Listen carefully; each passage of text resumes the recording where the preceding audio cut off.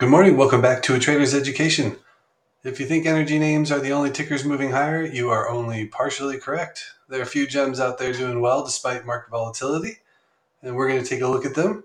But first, let's start with energy because XLE, the energy sector ETF, is targeting 93.36 again.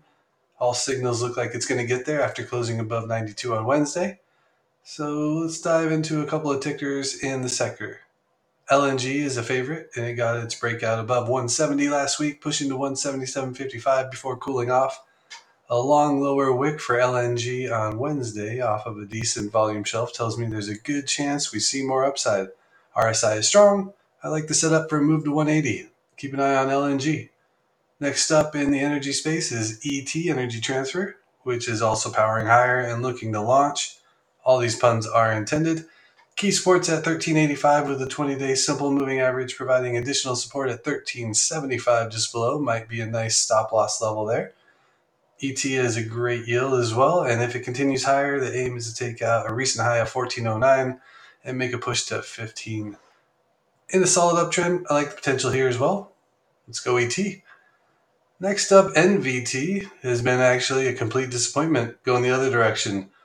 It is a position in my Savvy Trade portfolio, but that's going to change here shortly. I'll be exiting that position.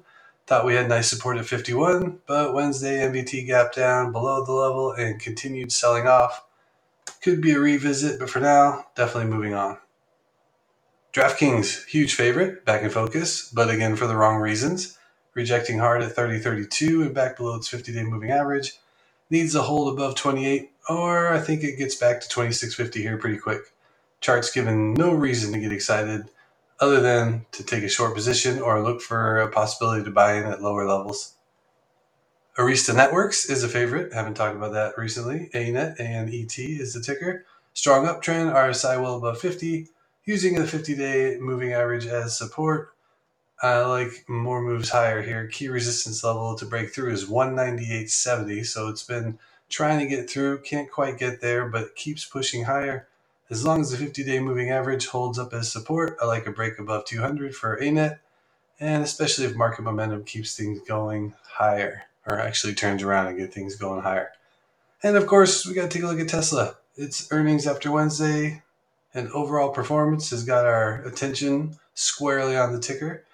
TSLA could go lower from here, I think, like 20% lower. The wedge has been broken, and after hours trading further confirmed the break.